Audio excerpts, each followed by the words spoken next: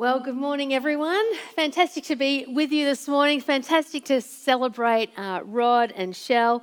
Shell and I share an office together here, and I love sharing an office with you, Shell. You're one of the most generous, kind-hearted people I've met, so really, really appreciate you. Well, I don't know about you, but I have found this past week quite fascinating. Can I ask, do we have any Swifties in the room or joining us online? Any Swifties? Yeah, Taylor Swift is in the country. If you hadn't picked up on that, Taylor Swift is in the country. I don't know if you have read or seen or heard any of the reports. So last weekend, 96,000 people in one concert at the MCG to see Taylor Swift. And over the 3 concerts that she held in Melbourne alone, there were about 290,000 people who went to see her. That 96,000 crowd, it's the biggest crowd she has played in front of in her entire career. I'm not a Swiftie, so this is all kind of new information for me. Hotels were booked out. Flinders Street Station was lit up like this in Tay-Tay lights, and crowds were flocking around the MCG. But what I found even more interesting is the distances that people were travelling to come and see Taylor Swift. So I read reports, there was like this young woman from like outback remote Western Australia who'd caught multiple flights, had gone through I think Brisbane and Sydney, and come down to Melbourne just to get to Tay-Tay's concert. People had come from New Zealand, from Singapore, but more incredibly, there were people who came to Melbourne, and there are people in Sydney right now, because she's performing in Sydney this weekend, who came to Melbourne, who have gone to Sydney, who don't even have a ticket to one of her concerts. They don't even have a ticket to get in to see her in the concert, but they have come to Melbourne. They are in Sydney at the moment. Many of them hoping against hope that they will pick up a last-minute ticket from someone who doesn't need it.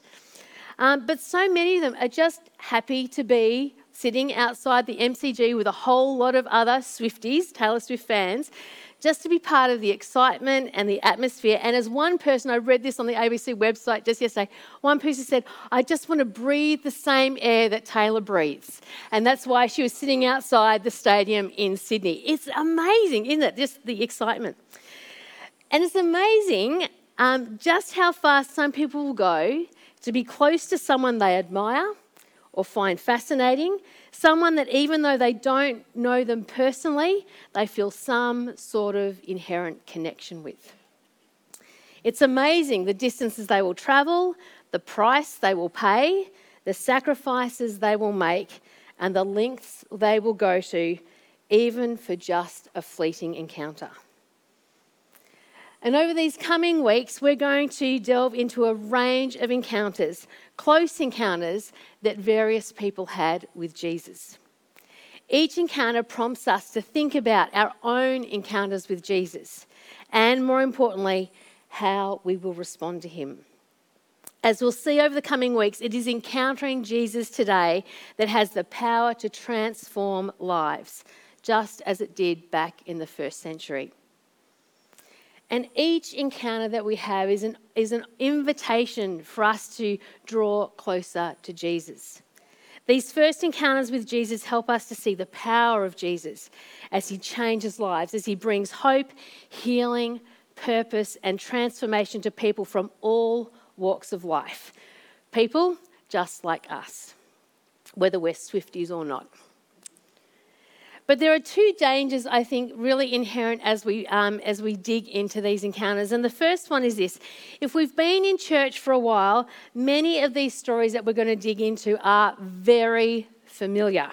In fact, today's passage, I was almost reluctant to preach on it because it is very, very familiar, particularly to those of us who've called BBC home for a while.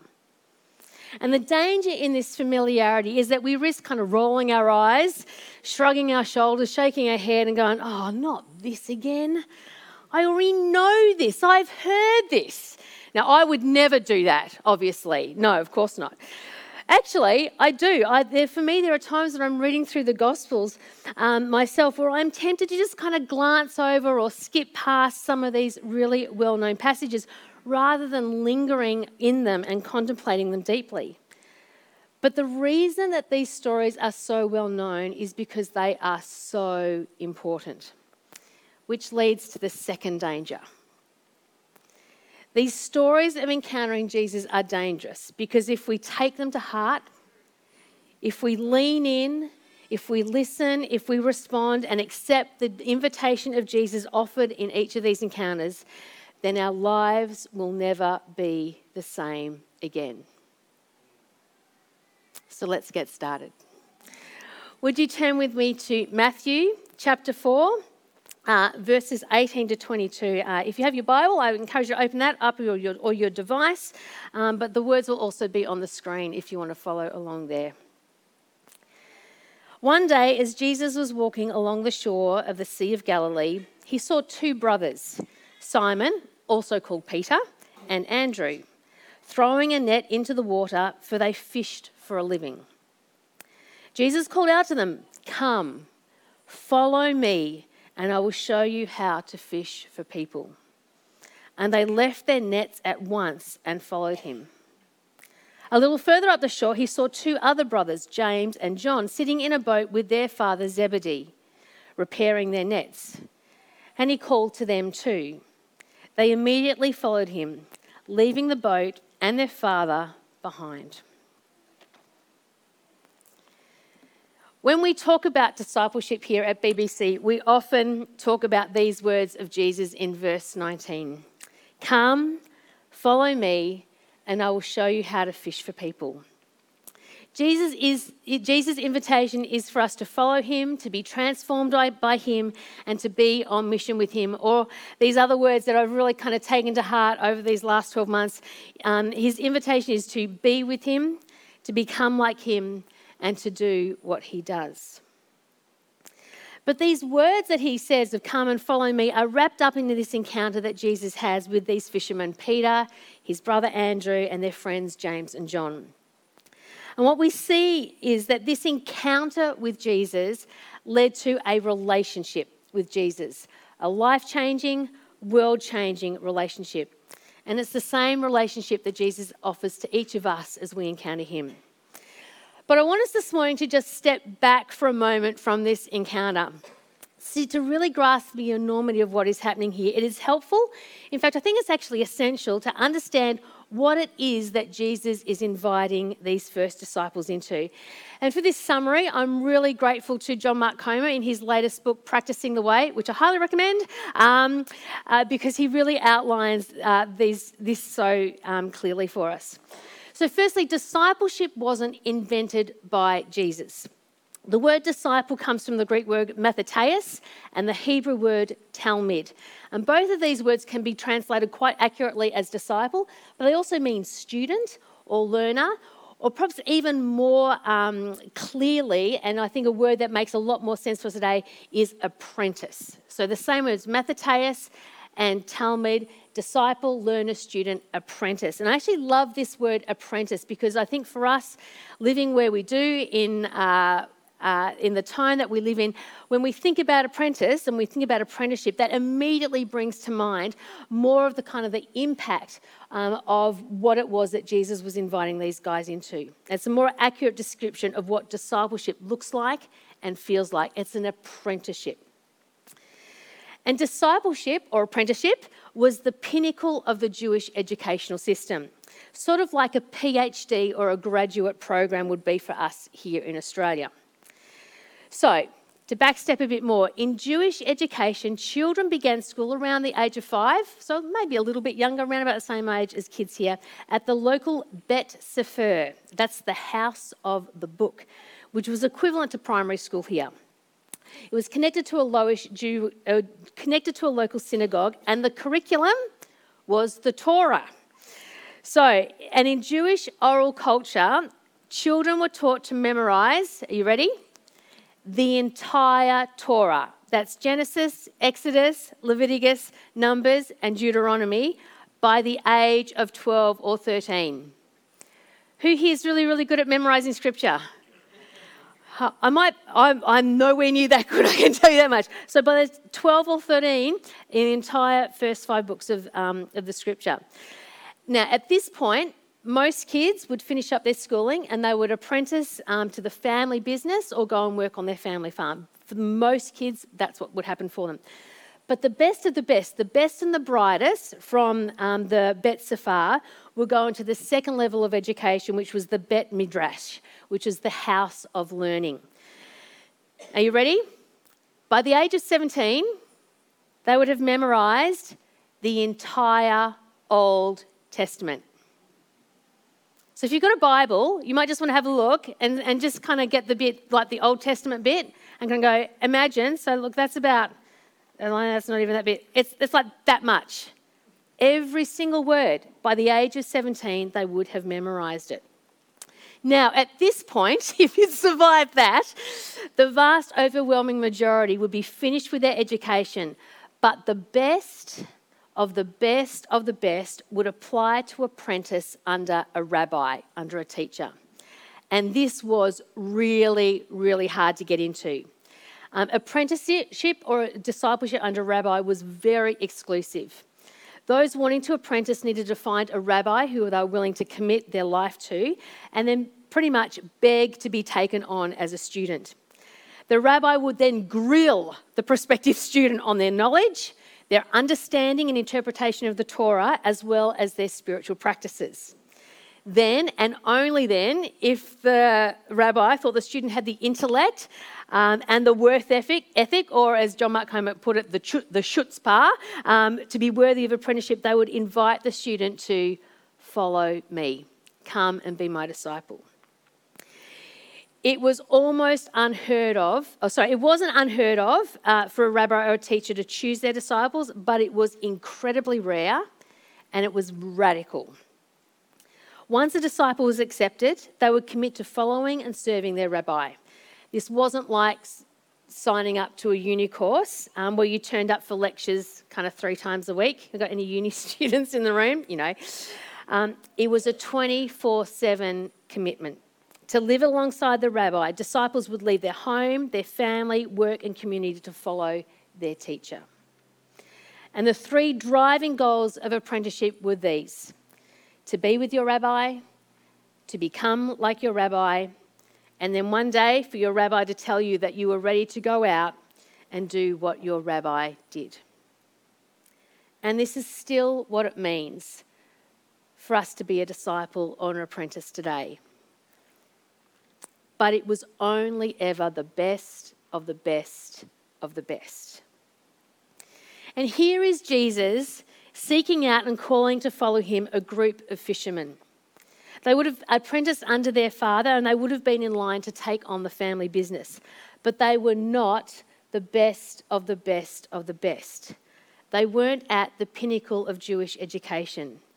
In the eyes of other rabbis, they would not have even been considered.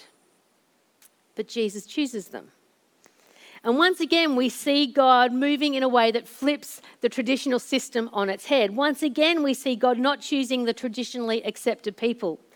Throughout the Old Testament, we see the Holy Spirit at work, not in the best of the best of the best, but rather in those who have a heart of humility, those who are willing to yield, to surrender, as Dave reminded us last week, to God's leading.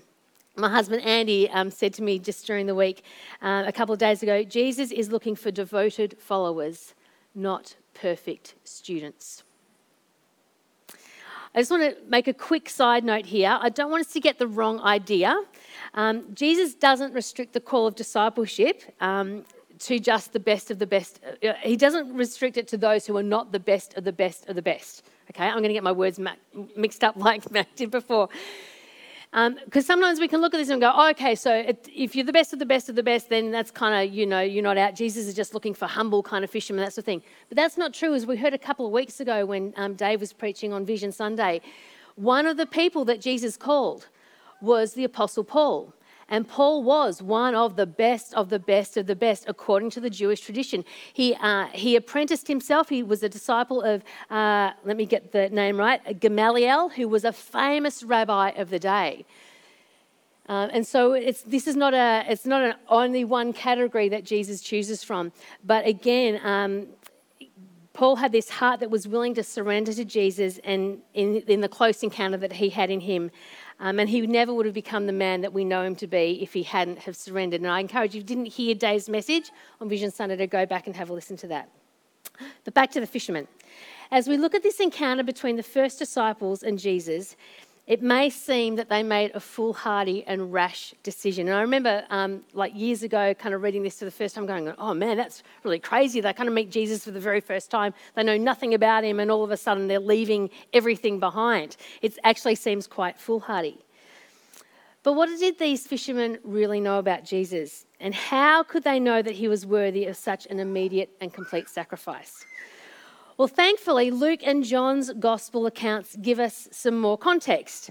John's gospel tells us that Andrew, Peter's brother, meets Jesus first, spends some time with him, and then races home to tell Peter that he has met the Messiah, God's chosen anointed one. We also read in these other gospel accounts of Jesus performing miracles and teaching, some of which these men knew and experienced firsthand. So these accounts reassure us, and they reassure me, that the decisions that these guys made weren't rash and unintelligent. They had experienced the power and the teaching of Jesus, even if just a small amount. They didn't follow him blindly or without any knowledge. They knew that Jesus was special, for want of a better word, and they had this inkling that perhaps he was even the Messiah, but they certainly knew he was a very special rabbi. And to me, this makes this encounter even more remarkable. These men would never, ever have thought themselves eligible, worthy, or good enough to ask Jesus to be his apprentices. It would never have crossed their minds that they could do that because they weren't the best of the best of the best. Just imagine for a moment what it would have been like for these first disciples, having seen and heard Jesus teach and perform miracles, and for him to then single them out and invite them to be taught by him. Jesus chooses them. Despite their apparent lack of qualification, lack of traditional process, lack of formality, lack of following the normal path, he chooses these people who he wants and he invites them to follow him. And it's the same invitation that Jesus extends to you and me. Come and be with me, walk with me, spend time with me. Let me show you the way to live and you will become like me, Jesus says. Be part of my kingdom work right where you are. Do what I do and see the lives of others transformed. But like these first disciples, we don't have all the answers. We don't exactly know where our discipleship with Jesus will lead us. But what we do know is that we get to be with him. We get to become like him and we get to do what he did.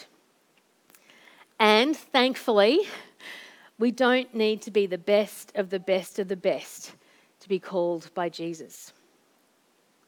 I want you to take a moment to let that sink in. You don't need to be the best of the best of the best to be an apprentice of Jesus. No matter how average or ordinary or even below ordinary we may think we are. Even if we've had people speak words of rejection and condemnation over us in the past. No matter how well we did or didn't do at school, at work, at uni or at home, whether we have a PhD or we left school at 15, Jesus sees our heart and he sees our potential. And Jesus' invitation is for us to be with him, to become like him, and to do what he did. But it's one thing to be called by Jesus to follow him. It's another thing altogether to respond the way these first disciples did. And how do they respond? They immediately left everything and followed Jesus. Matthew and each of the other gospel writers highlight the urgency, immediacy, and wholeheartedness of the disciples' response to Jesus' call. They didn't hesitate to follow him. They left behind whatever it was that they needed to leave behind so that they could be with Jesus. The encounter of these men to Jesus' invitation meant that this close encounter with Jesus led to a relationship with Jesus, a lifelong, eternal relationship. The whole trajectory of their lives, the whole course of their lives was completely transformed by their response to Jesus' invitation. One of the reasons that each of us is sitting here today or joining us online can be traced back in some way to the response of these first disciples to the call of Jesus to follow him. At BBC this year, we've pioneered a leadership development pipeline, and we've welcomed a cohort of 6 people into this group who are really wanting to dig into their leadership potential and calling. And last Monday, I was meeting with the group, and several of us, one of the things we did last week is we just shared the stories of when we accepted Jesus' invitation to become his disciple. And each story was completely different. And yet every single one of us had had an encounter with Jesus where we made this decision, this life-changing decision, to accept his invitation to follow him. And for me, that decision came in one of the darkest times of my life. That's when the invitation came. I had grown up in church. I had called myself a Christian pretty much my entire life. But in the 2 years leading up to this specific encounter that I had with Jesus, I had been living my life as if God did not exist. And it was into this time of my life when I felt the least qualified, the least worthy, the least forgivable that I encountered Jesus. And I made the decision to follow him, to be with him, and to do what he did for the rest of my life. It was a life-changing, purpose-changing moment in time. It was a time when an encounter with Jesus led to a relationship with Jesus, and my life has been profoundly different from that moment on. But here's the strange thing. I think the older I get, the more unqualified I feel to be an apprentice of Jesus. I don't say that in some kind of derogatory, self-pitying kind of way. Like it's not, like I'm not being harsh on myself or anything. And it's not a backhanded way of trying to get you to come and encourage me after the service, okay? So it's nothing like that. It's just as I walk through life, and I seek to know Jesus better, and as I grow in my own understanding of who I am, I'm so much more aware, even today, of how broken and unqualified I am. I'm so aware of how far off I am from being anywhere near the best of the best of the best. But it also makes me love him more. To know that he's extended to me this invitation in all my brokenness, in all my pain, in all my failure, in all my sin. That he's given me this opportunity to become like him, to be with him, to do even a small amount of what he did. And I'm so deeply, profoundly humbled and grateful. And it makes me want to be more like him. And it's because of this that I want to encounter Jesus more. to go deeper in my relationship with him, to continue to hear his voice, inviting me to be with him, showing me how to be like him and to do what he would do. And that's what he wants for each and every one of us, to know beyond a shadow of a doubt that he sees us and that he chooses us. He sees you and he chooses you. But we have to respond. And the way that we respond when we encounter Jesus really does matter. So these first disciples, they could have said no. They could have had this close encounter with Jesus. They could have looked into the eyes of God himself and gone back to their fishing nets. And there were plenty of others who encountered Jesus in the first century, throughout history and today, who have made that same decision to just say no. We get a little bit of a glimpse in this in the contrast between the disciples and the crowds that followed Jesus. So I just want to quickly read this to you from Matthew chapter 4, these following verses after Jesus has called the first disciples. It says, Jesus travelled throughout the region of Galilee, teaching in the synagogues and announcing the good news about the kingdom. And he healed every kind of disease and illness. News about him spread as far as Syria, and people soon began bringing to him all who were sick. And whatever their sickness or disease, if they were demon-possessed or epileptic or paralysed, he healed them all. Large crowds followed him wherever he went. People from Galilee, the 10 towns, Jerusalem, from all over Judea and from the east of the Jordan River.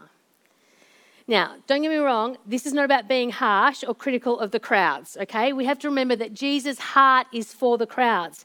As he teaches, as he performs miracles, it is always his heart that these people will choose to follow him. But there is also this sense in the crowds here at this stage, there's also this sense that the crowds primarily at this stage are seeking Jesus for what they can get from him. They want an encounter that will bring relief from their current pain and sickness. They're caught up in the excitement and the thrill, but this doesn't mean they're disciples. It doesn't mean that they have made the commitment and the sacrifice to Jesus that mark out the life of apprenticeship. For many in the crowd, the encounter never translates to relationship. Not because they've been rejected by Jesus, but because of their response to him. We see later in the Gospels that there are many in the crowd who abandon Jesus because they feel like his teaching is too hard to live up to. There are many in the crowd who do follow Jesus and who do become disciples, but there are many who just say, this is too hard for me. It is the crowd that welcomes Jesus into Jerusalem in the excitement of the triumphal entry of Palm Sunday, only days later to be the same crowd who demand Jesus' crucifixion. Apprenticeship to Jesus, discipleship, is not being part of the crowd where we're trying to get close to Jesus to get our needs met and a hurt healed without any surrender or sacrifice on our part. Discipleship is an invitation into deep relationship with Jesus. Jesus invites us into a new way of life. It's a life that requires sacrifice and surrender, but also a life that is filled with hope and love, where we are with Jesus and over time we become more like him in every way. And we see this clearly in the lives of the first disciples. The difference in people like Peter and John, who are forever changed from life as humble fishermen to a life transformed to be like Jesus. And if we look closely, we see it in the people around us who follow Jesus wholeheartedly, surrendering their whole life to him and becoming more like him. So last weekend, nearly 300,000 people paid massive amounts of money, spent weeks planning their outfits, and travelled hundreds, even thousands of kilometres to simply be in the crowd at the concert of a pop singer. They made sacrifices, they planned, they prepared, they did everything to be in the presence of the musician they admire. Today and every day, you and I are invited into the presence to encounter, to be with the creator of the universe, who gave his life and died for us. Jesus invites us to not merely be one of the crowd, but to be with him, to walk with him, to learn from him, to apprentice ourselves to him, and to become like him. The question is, how will we respond? So as I've been preparing for today, these are some of the ways that I think that Jesus might want us to respond. For some in the room, this may be, or with us online, this may be the opportunity to do it for the very first time, to put your trust in Jesus. It might be that you've been feeling him drawing you, whatever that might look like or sound like in your world. It might be that you have, there are people in your life who've been talking to you about Jesus. Maybe you've been coming here for a little while, but you've never actually taken that step of saying, Jesus, I put my trust in you and I will follow you. I want to be with you. I want to become like you. And this morning, as our prayer team come down later on this morning, as Matt and Dave and I and others in the team are down the front, if that is you, we want to talk to you, we want to pray with you, we want to encourage you, and we want to help you on that journey. But for some of you, it's a first-time response. For some, the question this morning might be, where are you in the story? Do you feel like you're more in the crowd? Or do you feel like you're on the dusty road with Jesus, following him close behind? Because if you're in the crowd, Jesus' heart for you is that you would not be in the crowd, but you would be with him closely every day, following him. I had a strong sense as well leading into this morning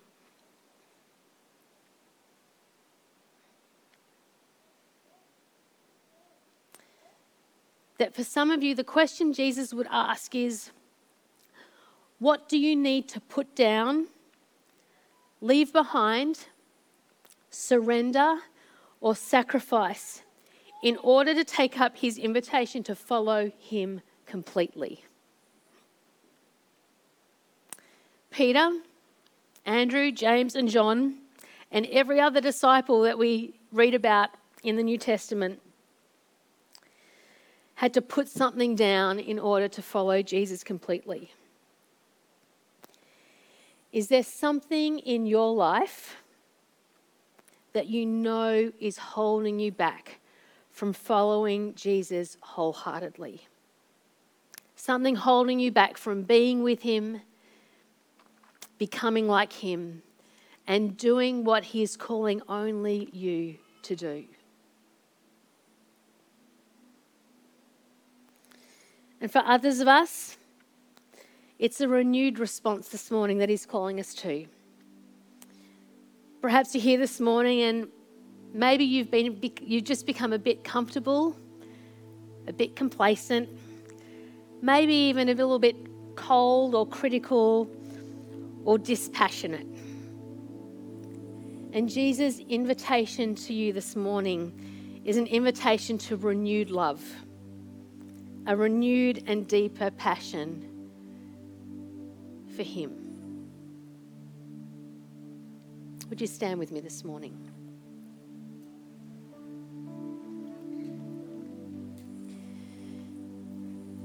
As we come into this series of encountering Jesus, of close encounters, I feel so strongly that this is an invitation that Jesus offers each of us to come with hearts of humility and surrender. We're going to look at stories like this one this morning that for some of us are really, really familiar. They're stories we know really, really well.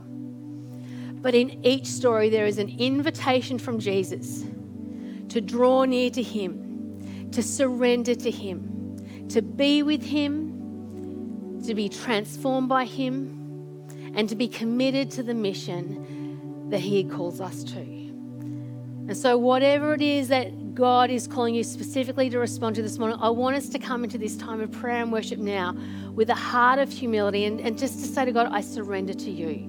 So would you join me as I just lead us in prayer for a moment?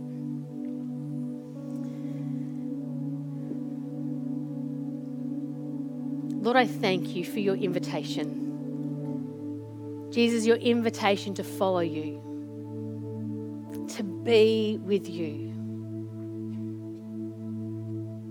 We don't have to be the best of the best of the best. But where we are right now, whether we have a PhD, whether we're 90 years old or we're 8 years old, or wherever it is that we are today, your voice calls out to us saying, come, follow me. And I will teach you how to fish for people. Come and be with me. Come and become like me. Come and do what I do. Lord, for those this morning where this is an opportunity to put their trust in you for the first time, Lord, I pray for an encounter with you.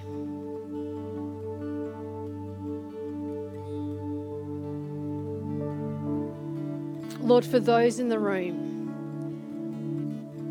where you're asking them to lay something down, to surrender, to sacrifice, to leave something behind, Lord, I thank you that you speak in moments like this. Lord, that you are not, you don't want to confuse us. Lord, that there are specific things coming to mind for people right now. Lord, I pray for hearts of surrender. If it's you, just in your heart, just agree with him. Just agree with him about what you need to do and then commit to doing that. And it might be good, it might even be essential for you to talk to someone you trust about that after this morning's service. And Lord, for all of us, would you give us hearts of humility, hearts of surrender? Would you help us to yield to the leading of your Spirit? As we encounter you, would you give us hearts that respond to you in faith and trust and with wholehearted, immediate commitment, knowing that you are the one who brings life and joy in all of its fullness. And we worship you this morning. In Jesus' name, amen. Let's worship the Lord together as we respond to him.